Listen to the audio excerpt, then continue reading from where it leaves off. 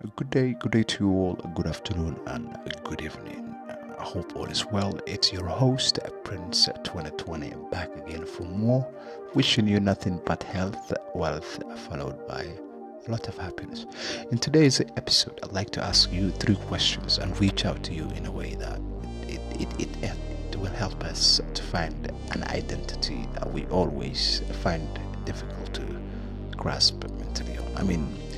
We are aware of who we are, people wise, and we're really not really happy with ourselves when it comes to the idea of us being happy with ourselves, and we always go for the idea of being better than current conditions, trying to be, ahead instead of being the current situations or current environment.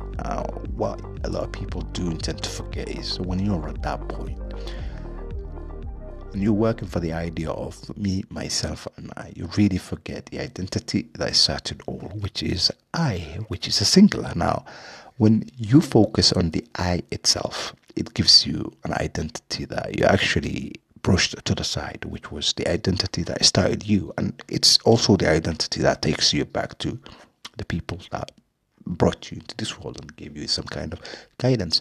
Now, the three questions I wanted to ask you, I've broken down into three for the same reason, because even though it will give you a hint of where you are as an individual and where you need to be and how you're going to get there, it will give you an in-depth of what I'm trying to get to. The first question is, who are you? Who do you inspire to be? And what are you doing about it? Now, whether you tell or seek, let's talk identity as a personal of philosophicalism and pacifism. I am calm, described as an extrovert and also collective, a seeker of intellect and intelligent conversations. Before peace, I advocate for unity, therefore peace is the foundation of our union, whilst love is the ruling force and vibration. I go for good vibration and energy instead of just good vibes for the time being. Pronouns man, therefore he should be the description of a point of view.